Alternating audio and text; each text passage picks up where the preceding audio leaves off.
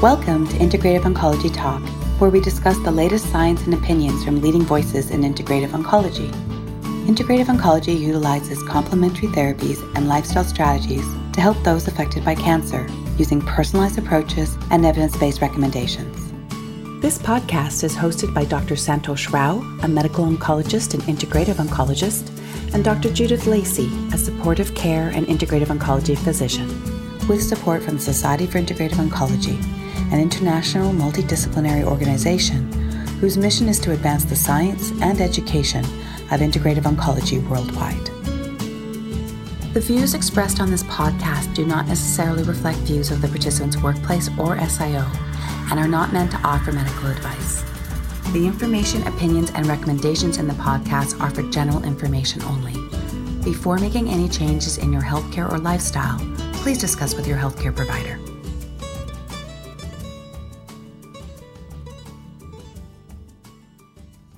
Today on Integrative Oncology Talk, I'm going to be joined by Lise Altschuler, who's a naturopathic doctor with board certification in naturopathic oncology, and she's been practicing since 1994. Dr. Altschuler is a professor of clinical medicine at the University of Arizona, where she is the associate director of the fellowship in integrative medicine at the Andrew Weil Center for Integrative Medicine. She's the past president and a board member of the American Association of Naturopathic Physicians and a founding board member and immediate past president of the Oncology Association of Naturopathic Physicians. She's co-authored 2 books, The Definitive Guide to Cancer, now in its 3rd edition, and Definitive Guide to Thriving After Cancer. The American Association of Naturopathic Physicians recognized Dr. Altschuler in 2014 as Physician of the Year. She is the founding executive director of TAP Integrative, which is a nonprofit web-based educational resource for integrative practitioners. She's also the co-host of a podcast, 5 to Thrive Live, on the Cancer Support Network about living more healthfully in the face of cancer. She's a practicing naturopathic oncologist and really a wealth of information. On today's podcast, we're going to be talking with Lise on naturopathic oncology, what the training is and how it's practiced, how we can coordinate care, and then we're going to get into some specifics on how naturopathic oncologists can help people affected by cancer recover from treatment and in cancer survivorship, and discuss the iThrive plan. We're also going to touch on the topic of COVID-19. Hey, Lise, thanks so much for joining us today on Integrative Oncology Talk. How are you? I'm good. My pleasure to be here. Thanks for inviting me. Thank you. And Lise and I have been kind of trading being guests and hosts on each other's shows. You have a fantastic podcast yourself. Why don't you start there? Tell us a little bit about your podcast before we move on. Sure, yeah. My colleague and person I've co-written some books with, Carolyn Gazella, and I have run 5 to Thrive Live as first a radio show, now a podcast for, I actually haven't really fully counted. I think it's close to 10 years. And our show focuses on wellness, really from an integrative perspective for people who've been affected by cancer. So it's not every show is very specific to cancer, although a lot are. We have people speaking about cardiovascular disease sometimes, or, resilience. We had a show on resilience just last week. So yeah, it's been fun. Yeah, I hope people check it out. I'm just curious, how do you stay motivated for 10 years? I've been doing this for a little over a year, and I really enjoy it. I think I learn a lot. But what have your experiences been just doing this for 10 years? Well, funny thing, when we first started to do our radio show, we did it for 1 hour, 5 days a week. And both Carolyn and I co-hosted every single show. Then a couple of years later, we decided, we could alternate hosting. So then we sort of did 2 shows each and 1 show together. Then we thought, well, we really don't need to do 5 shows a week. Why don't we drop it down to 2 shows a week? And now we're down to 1 show a week and we alternate hosting. So, because it takes a lot of energy to prepare for a show and, be present with your guest and just collect guests and all that. So yeah, we've learned the hard way that doing it too intensely up front is not sustainable, but we've got a good sustainable pattern now. Sounds good. Well, I want to start by asking you about some of your training, and just for our listeners, you're a naturopathic oncologist. So I want to know what that means. First of all, why you decided to go into naturopathy school, what attracted you to that, and then to kind of focus on oncology, and then tell us what that means to be a naturopathic oncologist, both in training and then in practice. Yeah. So, I'll start just briefly about myself. I was wanted to be a doctor since I was in third grade and was really committed to that path. In fact, when I was accepted to my undergraduate program, I was accepted to what's called a 7-year med program. This is at Brown University. So you're sort of pre-accepted into their medical school. And the purpose of that program was they really wanted people to go through medical school who picked up other more diverse majors. So they were saying, look, rest assured, you're going to get into medical school. You still have to take the MCATs and, do all that, but you can be a music major. Broaden your horizons. Right. Yeah. Right. Yeah. So I did. I went into medical anthropology, and wow, did that broaden my horizons. I realized that my view of medicine was very narrow. And it really got me thinking so deeply, in fact, that as I went through, another part of that program was I had the opportunity to do observations with doctors really early as an undergraduate. And the more I saw, the more I realized it was not what I wanted to do. I had great respect for conventional medicine that I saw, but it really just wasn't where my heart was. And at the same time, I was learning about all these other healing traditions, and I realized this was not my path. So at the very last minute, I took my MCATs. I was like literally on the threshold of going to medical school, and I pulled out and went to the Peace Corps for a while and just really didn't know what I was going to do. And then I had, on the same day, I received 2 catalogs from 2 different people for, at that time, it was called John Bastyr College of Naturopathic Medicine. And as soon as I read the principles, I thought, this is this is what I want. It was about, a person-centered approach that really respected the healing capacity of the individual, that sought to use the most natural, least harmful ways possible to stimulate that inherent healing process. Just things that really resonated with what I felt and what I'd learned in medical anthropology. So I jumped in and have never looked back. Love naturopathic medicine. Yeah. And I think, at the same time when I was an undergraduate, there was a course that I took where we had some people who had been diagnosed with cancer come in and share their stories. And I was floored by these individuals. Their courage, their insightfulness, their wisdom that they seemed to have gained through this experience of cancer. And it just really triggered something in me that, I want to work with people that have been going through this illness someday. I want to specialize in cancer care. And so I had the opportunity to work at a cancer specialty hospital, Cancer Treatment Centers of America, which was a great opportunity because it was really a way for me to learn conventional oncology, at the same time apply naturopathic medicine in that setting. And right around that time, I participated in creating the specialization in our profession for naturopathic oncology. So a group of us spent a lot of years putting together the requirements and the kind of attributes of that. But really the purpose of naturopathic oncology as a specialist within our profession, we don't prescribe chemo, we don't prescribe radiation, we're not conventional oncologists, but we focus so much on cancer care that we really make it our business to learn as much as we can about conventional care so we can be very informed. And then we take our naturopathic training and apply it in a very specific context of cancer care. As you know, it's such a complex entity. There's so many ins and outs to it that it really, we felt, required the diligence of a specialization to, really develop the skill set to be safe and effective in that regard. There are many naturopathic doctors that also see people with cancer. So you don't have to be a naturopathic oncologist, but a naturopathic oncologist is somebody that's really their primary focus. So they're really more steeped in kind of this area of knowledge. And well, first of all, I want to say that I really appreciate your journey. I remember when I was applying to medical school, I had gotten very interested in Ayurveda and traditional Chinese medicine. I don't think maybe it's changed now, and I know that we're both did medical school a while back or did naturopathic school a while back, but I don't think I had heard about all these different options. And I know from many years of interviewing medical school candidates that I'd say a significant proportion of people who go into these programs don't really, really know what they're getting into.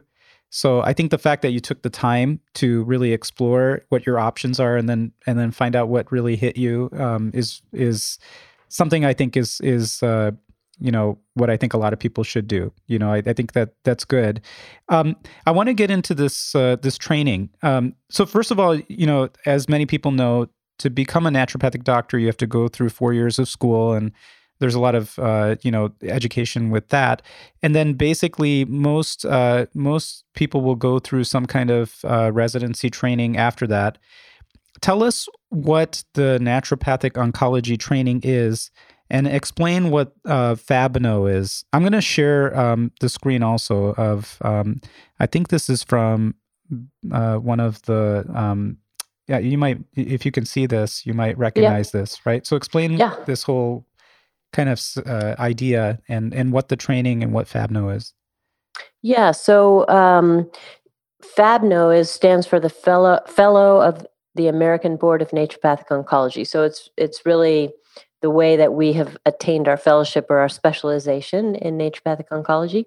And the requirements have changed over the years as the profession has grown and the specialization has taken hold. But essentially now it requires residency in naturopathic oncology, so under the supervision of a naturopathic oncologist. There are still some individuals who, because they've been in practice for a long period of time and were not able to complete a naturopathic oncology residency, could qualify for sitting for the exam if they demonstrate a certain number of hours of patient care in applying naturopathic medicine to people with cancer, and they have to submit their cases and so forth.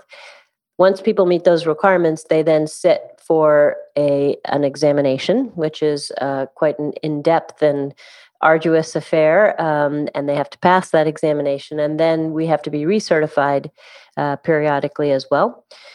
And so, really, the purpose of this is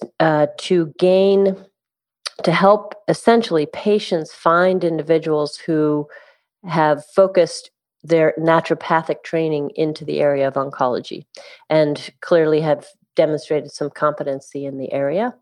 I think right now, no, I might not have this number right, but we're around 100. There are about 100 naturopathic oncologists in the U.S. And that's important for like certain positions. Like you mentioned CTCA. I think you have to be a naturopathic oncologist, or am I wrong about that? Yeah, they've changed a lot of how they staff their centers. I think that is true, and I don't know how many there are working there anymore. But yes, that has been the case. Okay, so for some people are obviously very supportive of inclusion with naturopaths in care, and obviously a lot of patients as well. I'm curious what your experience has been and how that's changed over time with not only the public, but with medical professionals. You're a leader in this area, and I certainly respect you. And how do you feel like the perspective is right now, and how's that changed? It has really changed a lot. I've been focusing on cancer care in my practice for probably solely for the last 15 or so years. Is that right? Yeah, I think it's even a little bit longer than that now. So before that, I was doing general naturopathic medicine. And even over that 15 years, there's really been a very tangible change, I think, in the openness on the part of conventional oncology.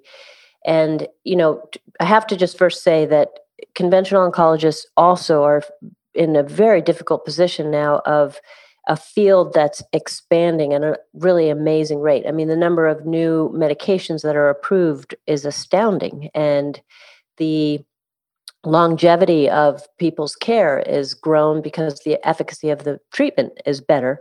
And so there's just so much that conventional oncologists have to keep up with.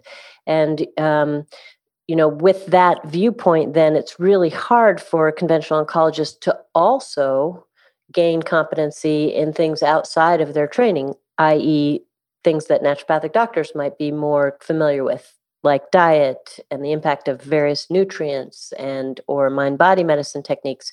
So what I don't see a lot of still, but I understand, is conventional oncologists who also, like, you're an exception. I mean, you really know these other modalities because you've received training in it, but most just don't have the time to keep up with everything. But what I have seen is that they are more willing to say, okay, I recognize that there are things outside of my realm of knowledge that might have value to my patient. And I'm willing, and in fact, I might even encourage my patient to partake of those things, especially if they're doing that under the guidance of somebody who's skilled at providing them safe and effective recommendations. So I see a lot more willingness for, and I consider that really the ideal model, like this truly collaborative care model where each provider knows their lane, stays to it, does it well, but really respects, recognizes, welcomes other providers of different expertise to come in for the benefit of the patient. I agree. I think that we share the same vision in terms of what the model should be.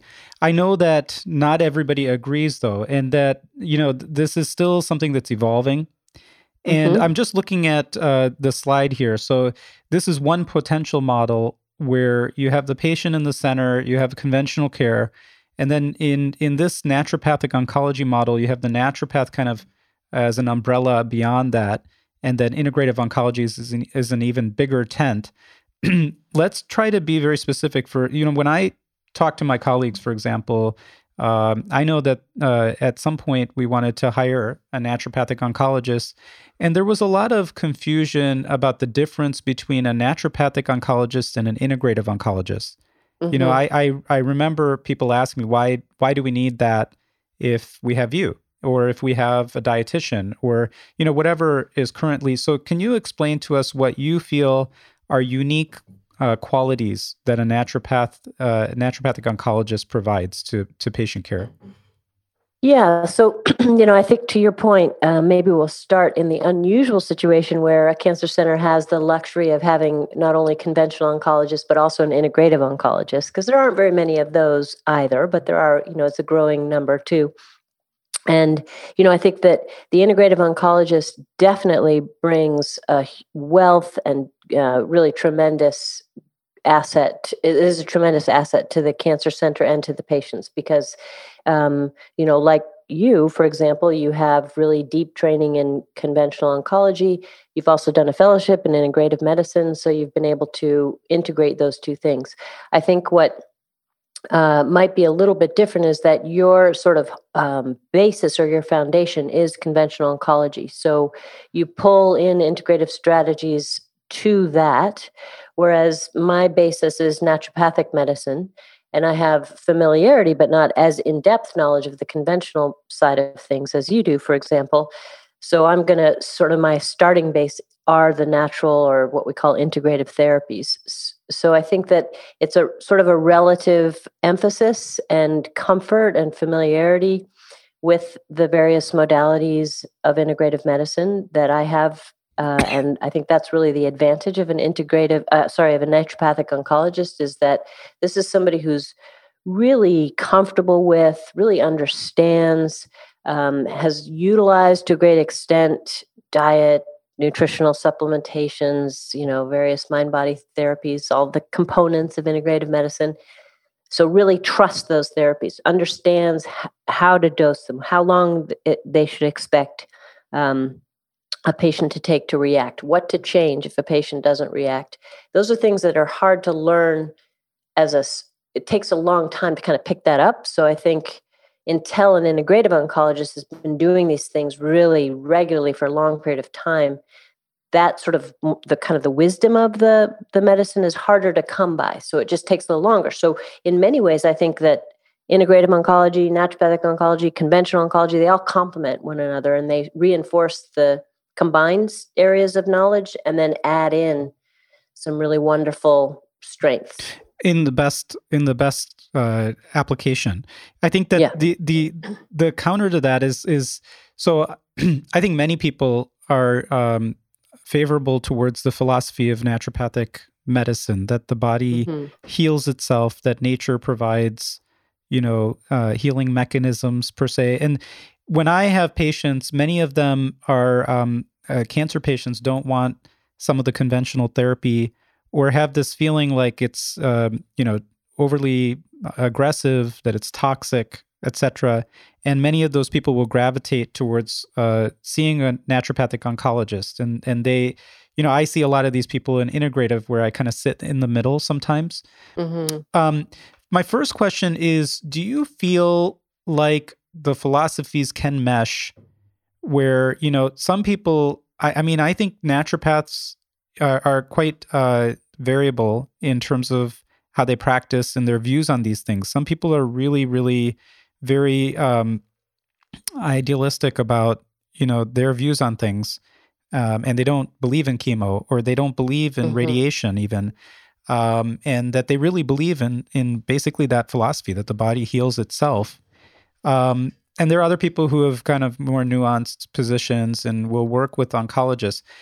Where do you see that relationship? Because I think that because it's a little bit variable, there are situations where we won't get communication, or when a patient comes and tells us what the naturopathic oncologist or the naturopath, maybe not even naturopathic oncologist, told them, there's an immediate kind of stop sign that the medical oncologist puts up, and there isn't a lot of conversation or meshing sometimes. So I'm curious what your thoughts are on that. Yeah, it's a really good point. So I would first say that I think it's very rare for a naturopathic oncologist, so a FABNO, somebody who's gone through this training, to express the viewpoint that you described as being sort of the alternative provider. So somebody who doesn't see the value of conventional treatments. That's not really part of our philosophy or our training. So that's one really important distinction, I think, between a naturopathic oncologist and... Yet, in the profession of naturopathic medicine, there are certainly individuals who I think operate more philosophically on that other end of the continuum, like you said, and really eschew any conventional treatment in the face of cancer. And I have to reckon with those individuals much as you do. So what do you tell them? What's that? What do you say? Well, I as respectfully as I can, I recognize that everybody has a right to their own opinion, and that in my view, there is nothing about cancer that is nice. It doesn't play by any of the rules. It breaks all the rules of nature. It's completely aggressive, and it will take over the body if given the chance. Full stop. There's just no argument with that. So with that perspective, I feel like we have to pull all stops out as well, and we have to apply. And the beauty of conventional treatment is that it too is very aggressive. Not as precise as we'd like, perhaps, because there are side effects with it, but that we need that intensity of therapy to meet the aggressive nature of cancer.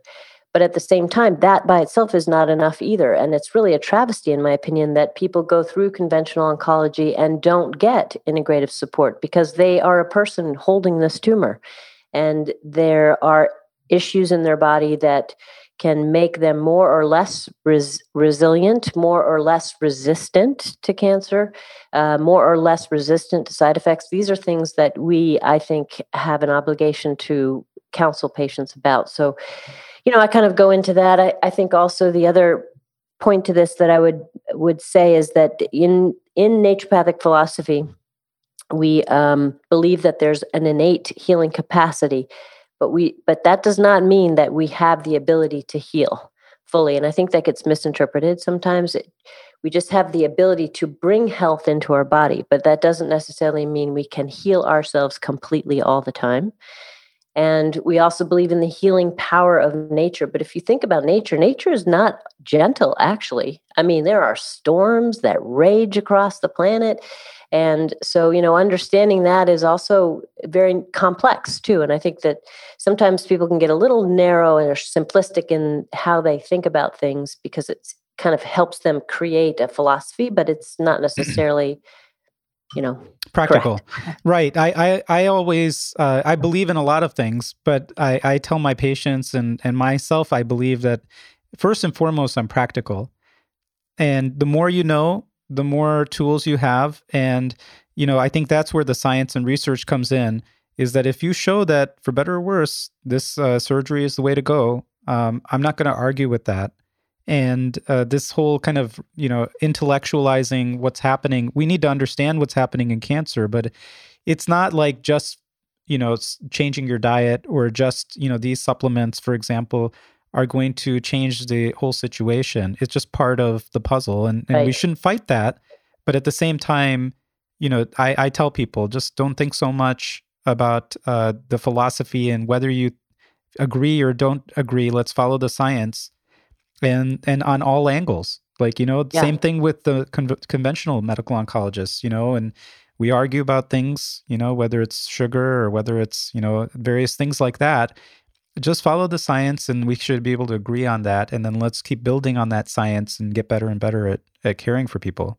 Yeah, I'm really glad you brought that up. I think that is sort of the common language, and it may be that there is a sort of natural therapy that has good scientific evidence that should be used. If it's less harmful and helpful, that should be used. And I think that the language of science really does sort of even the playing field. The one thing I would say about that is that there's this box that I have in my mind, which, for every therapy, you want to evaluate how much benefit could this have and what kind of harm could it have. Because there are some therapies that have been done for a long time in the naturopathic profession that really have no clinical trials, but the risk of harm is basically nil. So, those kind of things, I think you have more leeway. Now, where it gets dangerous is when people use those in place of something that has good evidence, whether it's conventional or other, it doesn't really matter. But I think aside from that, it's sort of also another way to sort of nuance that science debate. So I want to get into some of what you recommend, but before we leave this topic, how do you think in an ideal world naturopathic oncologists and medical oncologists should communicate and work together on individual patients? What do you do, and what do you recommend to others that might be listening? Yeah, I think in an ideal world, we would get into a room and have a conversation about patients and come up with a collaborative plan. I think in the real world, providers are very busy, and it's really hard for them to have that kind of time. So, I don't know if the way I practice is ideal or not, but what I do is I ask and encourage each of my patients to allow me to send a copy of my consultation note to their oncologist. And so that it's in the oncologist's record. Whether the oncologist reads it or not, I'm not sure, but I really like that the oncologist has access to it, because they can see what I'm recommending, why I'm recommending it, and kind of follow my thought process. And I, at the same time, have copies of their notes in my patient's chart so that I'm also aware of what they're doing. And I find that is very helpful. And then if there's a point of concern or disagreement, or the patient gets confused, I think the most appropriate thing at that point is for the two providers to have a phone call or a conversation to kind of work it out on behalf of the patient. Great. I'm going to share the screen again and basically look at a couple of your books that you've written. The Definitive Guide to Cancer, an integrative approach to prevention, treatment, and healing. And then the Definitive Guide to Thriving After Cancer, which was the next book. And that's a 5-step integrative plan to reduce the risk of recurrence and building lifelong health. Just lots and lots of information. I mean, we have these books in our center. I want to delve into a little bit of specifics here. So just tell us kind of what you focus on and different scenarios, specifically when somebody is recovering, let's say, from either chemotherapy or radiation. I think that's a real kind of weak area, I would say, in medical care, where many patients feel like, okay, now what do I do?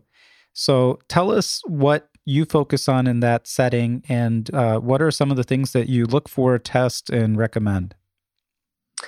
Yeah. So first of all, by various studies, about 3/4 of all people after conventional treatment, whether it's chemotherapy, radiation, or now biologics, have residual symptoms. And the most common symptom is fatigue, This is a very specific type of fatigue. There are very specific underlying kind of what we call pathophysiological reasons for it, or sequelae of the treatment that cause that fatigue.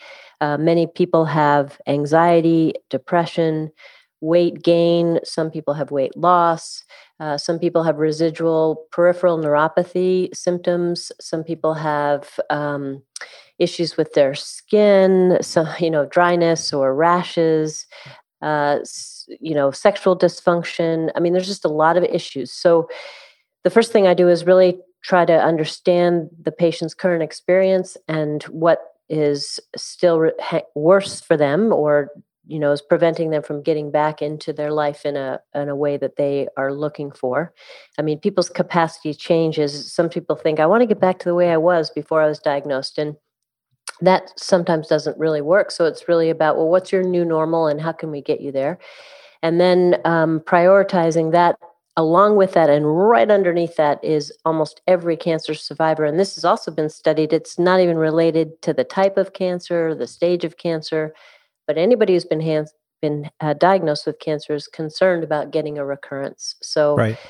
Right up there with let me feel better is I also want to make sure I don't have to go through this again. What can I do? How do you deal with that? Because that's a natural feeling when you feel like your body is not listening. Like cancer is basically your body is not listening to you in the right way, or at least part of your body. How do you encourage people to start having faith in themselves and confidence that this may not happen again? Yeah, I mean, I think that a lot of people do feel like they've been betrayed by their body with the result of cancer. And I talk to people a lot about, the more we understand about cancer, the more we realize that cancer really is a culmination of things, some of which are in our control and some of which are not, some of which factors happen when we were children and we had no control over it, whether it was environmental, the stress of our childhood has an impact. There are random genetic accidents that happen. And then, of course, we can have lifestyle behaviors that make those things or institute other challenges to ourselves that can result in cancer. But the first thing I try to do is just try to broaden their perspective and, let's just not take blame for what's happened. And let's just assume that what we do have the control over now is doing everything we can to create more health in our body and to create a body that's more resistant to the development or the redevelopment of cancer. So we can't take our risk down to zero, but we can lower it. And let's do everything we can to lower it. At the same time, doing it in a way that instills wellness. We could all have a perfect diet and exercise every day and meditate and be miserable in life, right? So we don't want that. We want to have joy and happiness and at the same time be healthy. So, but you do recommend all the things you just said, right? A great diet, exercise, meditation. What are the things that let's talk about specifics with let's say fatigue. You want to get down to brass tacks. I want to get yeah. So let's say you see the normal person who's post chemotherapy who has fatigue and some of these other symptoms, neuropathy, those kind of things. What are you looking at? What are the kind of things that you measure, and what are the most effective things that we can do? And we can go through them one by one because I know this is a very broad topic. I mean, I'm sure you would have to read the whole book for us to really get into everything. But I'm looking more for what is the approach and how can the naturopathic oncology approach kind of enhance, especially in this particular area where I don't think we have a lot to offer in medical oncology. I mean, we will focus on symptoms and it's broadening. If you look at NCCN guidelines, for example, and we can work on sleep, we can work on, stress management. Yoga is kind of now part of the playbook. So all those things are there, but then there's all these other areas that we don't really approach, like micronutrients and, various other aspects that I think you guys focus more on. So. Yeah. So, I mean, it is such a broad thing, but I guess let me just start by saying that I will really assess each person individually. So from a symptom perspective, find out what their main issues are. I may also do some laboratory analysis. For example, fatigue, common symptom.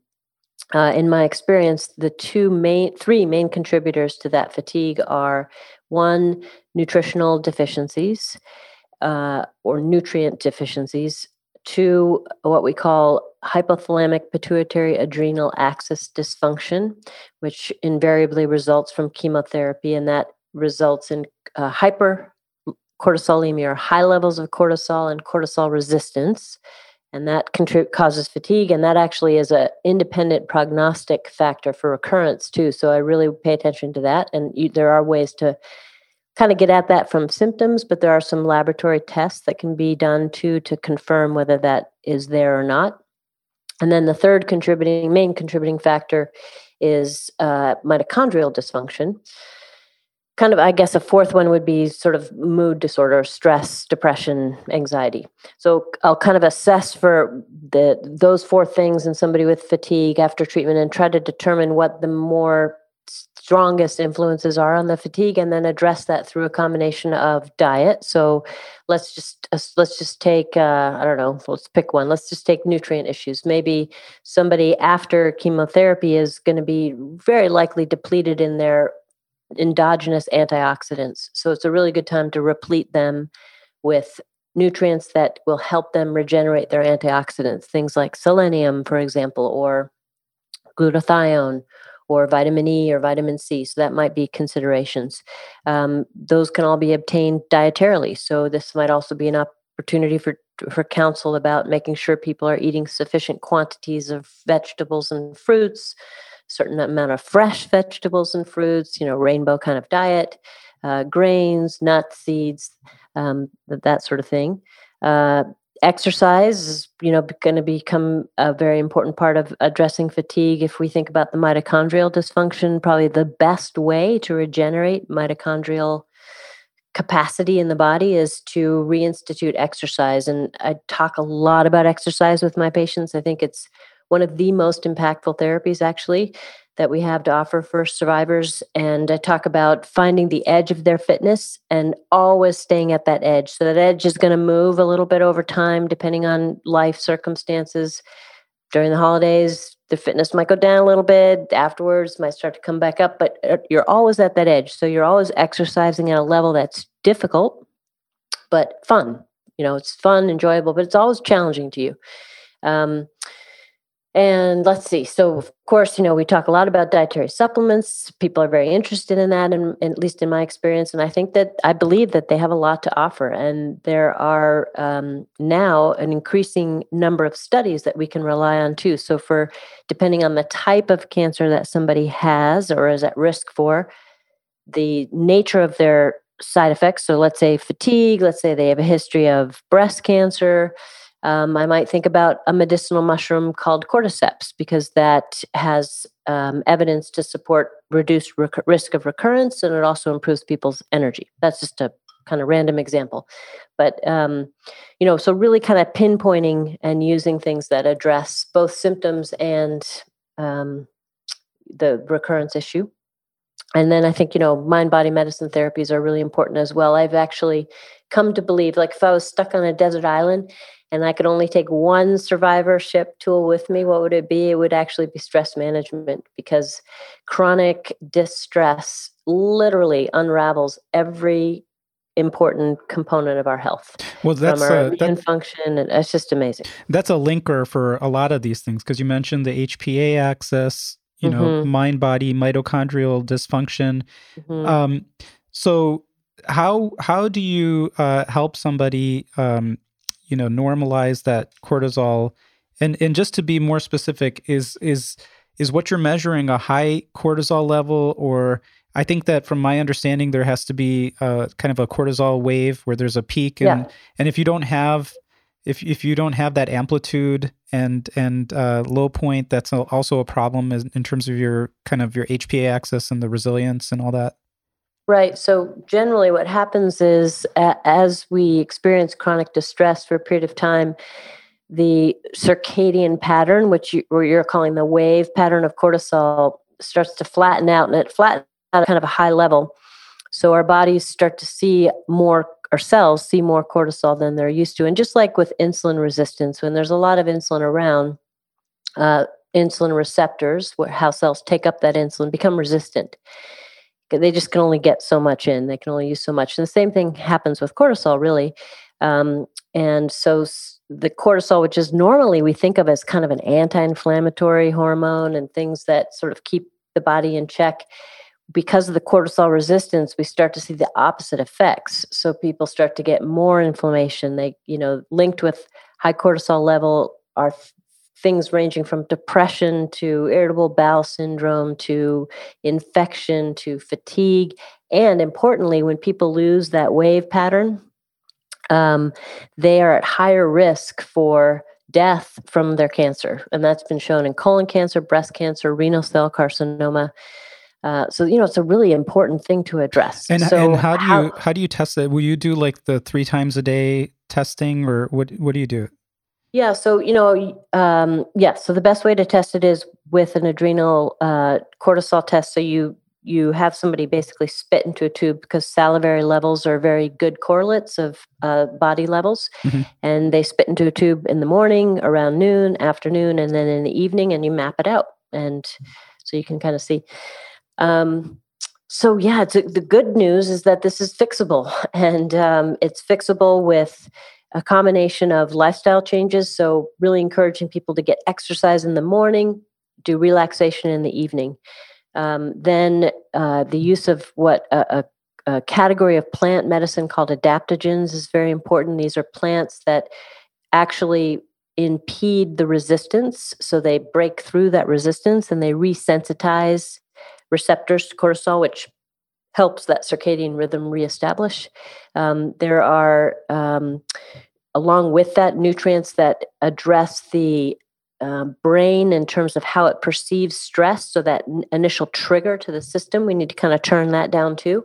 So those are things that we call nervines in naturopathic medicine, but things like theanine comes up a lot, lavender extracts, even certain amino acids like glycine or even GABA can be used. I mean, there's so many options, like, magnesium, lots of ways, literally dozens and dozens of strategies. And those are things that we don't think about at all, typically. Right. What are some of your favorite adaptogens? I mean, you mentioned, mushrooms, ashwagandha probably, or... I love ashwagandha. And that's a unique one because it has a bit of a sedative quality. Most adaptogens are a little bit more energizing. So ashwagandha is particularly good when people are having trouble sleeping. And that's a common issue for people who have gone through cancer treatment as well. So I love ashwagandha for that reason. I actually usually dose it in the evening. And then in the morning, I like adaptogens like American ginseng. I like something called rhodiola or holy basil. I mean, again, there are many of these, and sometimes I'll combine them into a formula, or there are many formulas that have already been made by manufacturers, and I'll recommend those to sort of get a complement of the different components of these plants. So you use rhodiola in the morning? I do, yeah. Okay. Rhodiola is very, it has some antidepressant properties, but it's also very mentally stimulating. So it's particularly good in the morning because it helps people kind of get a clear mind and move through their day a little bit more with more ease. Well, I mean, my point in asking all these questions is, first of all, just for people to get an idea of how much depth there is in this topic. We can't certainly cover everything, but just the utility of it, because just even some of the things you rattled off, I don't think we really address, first of all. And I don't think that most of us in conventional medicine have the tools, because unless you're used to looking at some of these levels or used to using some of these various supplements, for example, it's hard to really, feel like you're competent, Right. Yeah. And I'm glad you said that, because I think this is really an area where integrative therapies, naturopathic included, offers something unique and important. I mean, I think really a key take home is that people who go through treatment don't have to have fatigue for 10 years. And it's not the kind of fatigue they can just sleep off. There are things that are wrong in their body that need to get supported. Well, I want to talk about your survivorship care, because I think that's a real focus that you have. And I know that you've talked to us about that as well. Tell us a little bit about iThrive and the iThrive plan. You and Carolyn have done a lot of work on this, creating a whole survivorship, platform. Tell us a little bit about that, and what are the things that you focus on? Yeah. So this is an online personalized program. So what we did is we took a lot of the key components of wellness and we put them into a online program that allows people to basically self-pace their way through a very personalized application. So the people can join this for free either on the site you're showing, ithriveplan.com, or this is also the survivorship plan that the American Institute of Cancer Research uses, AICR.org. And they're an amazing organization, well respected around the world, and they have a lot of other tools on their website as well. So either place, you can get access to this. And essentially what happens is you start with a survey, and then the survey basically gives you your areas of strength in terms of your movement, your diet, your rejuvenation, your spirit, and then your environment. And within those areas of strength, you then are presented with what we call action steps. Each action step is clinically evidenced, so we use clinical science to back it up. And we break each action step into baby steps. So there's a tiny thing you do every day, and you complete the action step over 5 days, and you can work on 2 at a time. So the idea is that you're building habits by doing just one little thing every day, but all connected towards an ultimate goal. You're going to bring about very easy but important changes into your life. So the goal is really to help you build your own wellness. And again, it's all very specific to improvement of health after the experience of cancer. Yeah, it's amazing, and you can personalize this based on what your center wants to look at, right? You can set it up where in terms of the feedback that patients are getting, how often they're getting kind of flagged for action steps, like you said, and follow-ups and those kind of things, right? Right. Yeah, we have some cancer centers actually that have implemented this as well. So they use it not only to give their patient a way to build their wellness, but also it helps them to get triggered when there's an issue or a concern going on with their patient. Have you guys done studies or seen an impact yet that you can talk about? Funny that you ask. We've actually tried. We almost had a study funded a couple of years ago, and we're collaborating with an organization in Georgia, and we just put in a study proposal. So hopefully that will get funded, and we'll get some nice outcome data. Awesome. You're also really involved in education at the University of Arizona, the Andrew Weil Integrative Medicine Fellowship. You're the assistant director, right, of the fellowship program? Yeah, associate director. Associate director, right.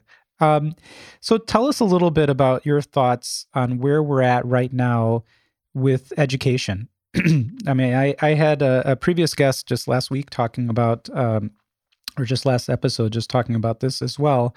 And I think that there's so much going on in the field.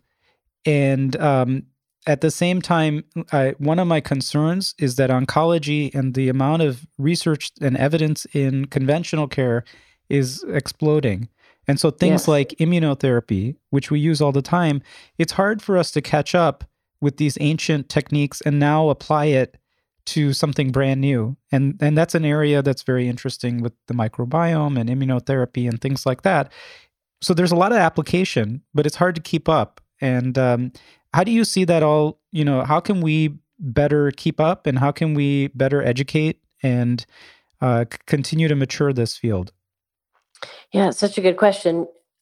So the fellowship is really, it's a 2-year fellowship, so there's nothing superficial about it. It's very in-depth, but at the same time, it's a survey, really, of integrative medicine. So I think fellows emerge through that fellowship with, great competence in core areas of integrative medicine and familiarity with a lot of other areas, so that they're very equipped to practice a lot of it and then to refer.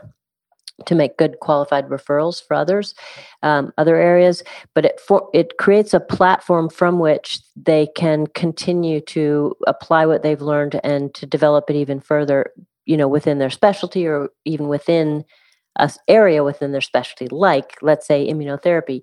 So somebody who's gone through the fellowship in integrative medicine is going to have a very deep understanding of the microbiome, the what it is, how it affects health, the ways that we can manipulate it. And with that knowledge, we'll be much better, I think, equipped to find and understand research related to the microbiome and immunotherapy. And so we'll kind of be at the forefront of an area that's still developing. I mean, there are still studies coming out, some of which are conflictual, so we still don't really know the final answer. But I think somebody who has training in this area will be able to study the question and to come up with the best educated response to whatever patient situation is in front of them. And hopefully we'll even be in some of, designing some of the studies that we need in this area. I mean, you're right. I think oncology is a good example. There's just so much happening. And it's, even in my perspective, I mean, I've been prescribing prebiotics, probiotics for decades. And I'm a little bit, I don't know what to do with immunotherapy. Mm-hmm. We know we need microbial diversity in the gut, and, how we best achieve that, the timing of it. Those are all questions that I don't fully understand yet. Well, I want to finish on, one of the topics of the day, which is COVID. I've talked to a lot of people about this, but you're another person I want to talk to because you're a naturopathic oncologist. What are some of the things that we probably don't think about? And I'm going to share here, you had created through University of Arizona's fellowship website some considerations, integrative considerations during COVID pandemic. What are some of the things that maybe you think people aren't doing right now, or things that we should be focusing on to boost our immunity and reduce some of the severity potentially from COVID-19? So I think, let's see, there's a lot, again, that we can do, but, clearly, I don't want to minimize this, but I'm just going to gloss over it. But the foundations of stress management, good healthy diet, and good adequate sleep are really critical, because we are handicapping our immune system if we don't pay attention to those areas. So I think that's one thing. So having said that, just for the purposes of maybe something that people aren't as aware of, I think there is really a role for dietary supplementation. Now, there's not a lot of clinical studies on this yet, but what we know about COVID is that the way in which our innate immune response meets the virus and then kind of hands it off to the adaptive immune system is really critical. And there are some therapies that we have that strengthen our innate immunity, which I think is really important in prevention. So from a prevention standpoint, that's really where I would focus. And so I think about things like making sure that people are not deficient in vitamin D, that they have vitamin D sufficiency. I think that's very important. And what do you quantify that as? So yeah, good question. So technically it's 20 nanograms per milliliter, but I really like to see somebody at least at 30 nanograms per milliliter. And there's some research that suggests for optimal innate immunity, we may need vitamin D more around 40 nanograms per milliliter. And is that same for every race? Because yes. Yeah, that's a little bit of a misnomer, because darker individuals with darker skin pigmentation aren't as efficient as making vitamin D, but they make up for it in other ways through diet and so forth. So yeah, I think everybody needs to have at least, I would say, 30 to 40 nanograms per milliliters. Then I think about things like there are some herbs which have historically been used to lower the risk of viral infections, things like elderberry, things like astragalus, things like andrographis. These are all herbs which really very specifically increase that initial the innate immune cells, natural killer cells, macrophage. They increase the function of those cells and the ability to kill the virus upon first exposure, which I think is what we need to try to, if we can do that effectively and reduce the viral load that enters our body, the chances of having the sequelae of the infection go way down, those inflammatory sequelae. So that's kind of where I would focus. Zinc is another one that comes to mind. Right. And that's something that we don't usually measure very often, right? Do you measure zinc levels? And I don't.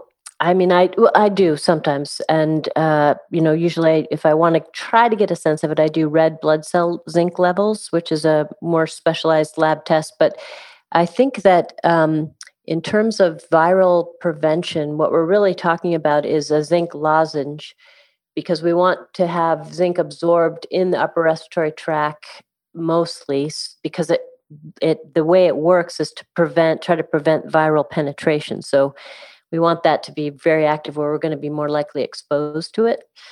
So, and there's some data to support that zinc lozenges may in fact reduce, not COVID, we don't have that data yet, but other viral respiratory infections. So I think it kind of makes sense. Certainly low risk. Are you aware of studies looking at severity of COVID and these vitamin deficiencies, which are very prevalent? Yeah, the only one I'm aware of is vitamin D. There have been some retrospective studies that have looked at vitamin D levels and severity of COVID, and there's clearly an association. Again, people who are deficient are at much higher risk for getting COVID, for getting really sick with COVID, and in fact, for dying with COVID.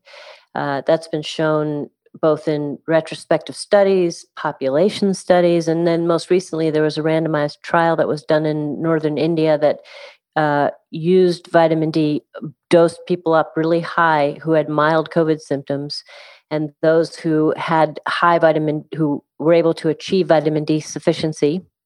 If I recall, I think in the study they were looking to get people actually to 50 nanograms per milliliter, that those individuals had a much lower viral load and less likelihood of having severe symptoms. So that's the first randomized controlled trial that I'm aware of. And that's just vitamin D. I think there are other nutrients that I think are impactful that we don't have studies on: essential fatty acid levels, magnesium levels, vitamin C levels, zinc levels. I think these vitamin B, various B vitamins, thiamine especially. We just need more studies. Don't have them yet. Yeah, it's tough. But this is happening in real time, and we've focused on it throughout the year because this is really affecting all of us in different ways and the whole planet. And I think there are strategies that we talk about in integrative oncology that can really help, whether it's stress management, sleep, and some of the very interesting things that you talked about here today. So I could keep talking to you. I mean, you're a fountain of information. I do encourage people to check out not only your podcast, but your books, which are really very, very, filled with a lot of information. So, thank you for joining us today, and thank you for all you're doing as a leader in our field. Well, thank you. I really appreciate having me be here. And I just want to say that I am so grateful that you're in the world of podcasting and doing what you do and making changes in the way that you are, which are many. And it's been a pleasure today. Thanks so much, Lise. Take care. Okay, bye.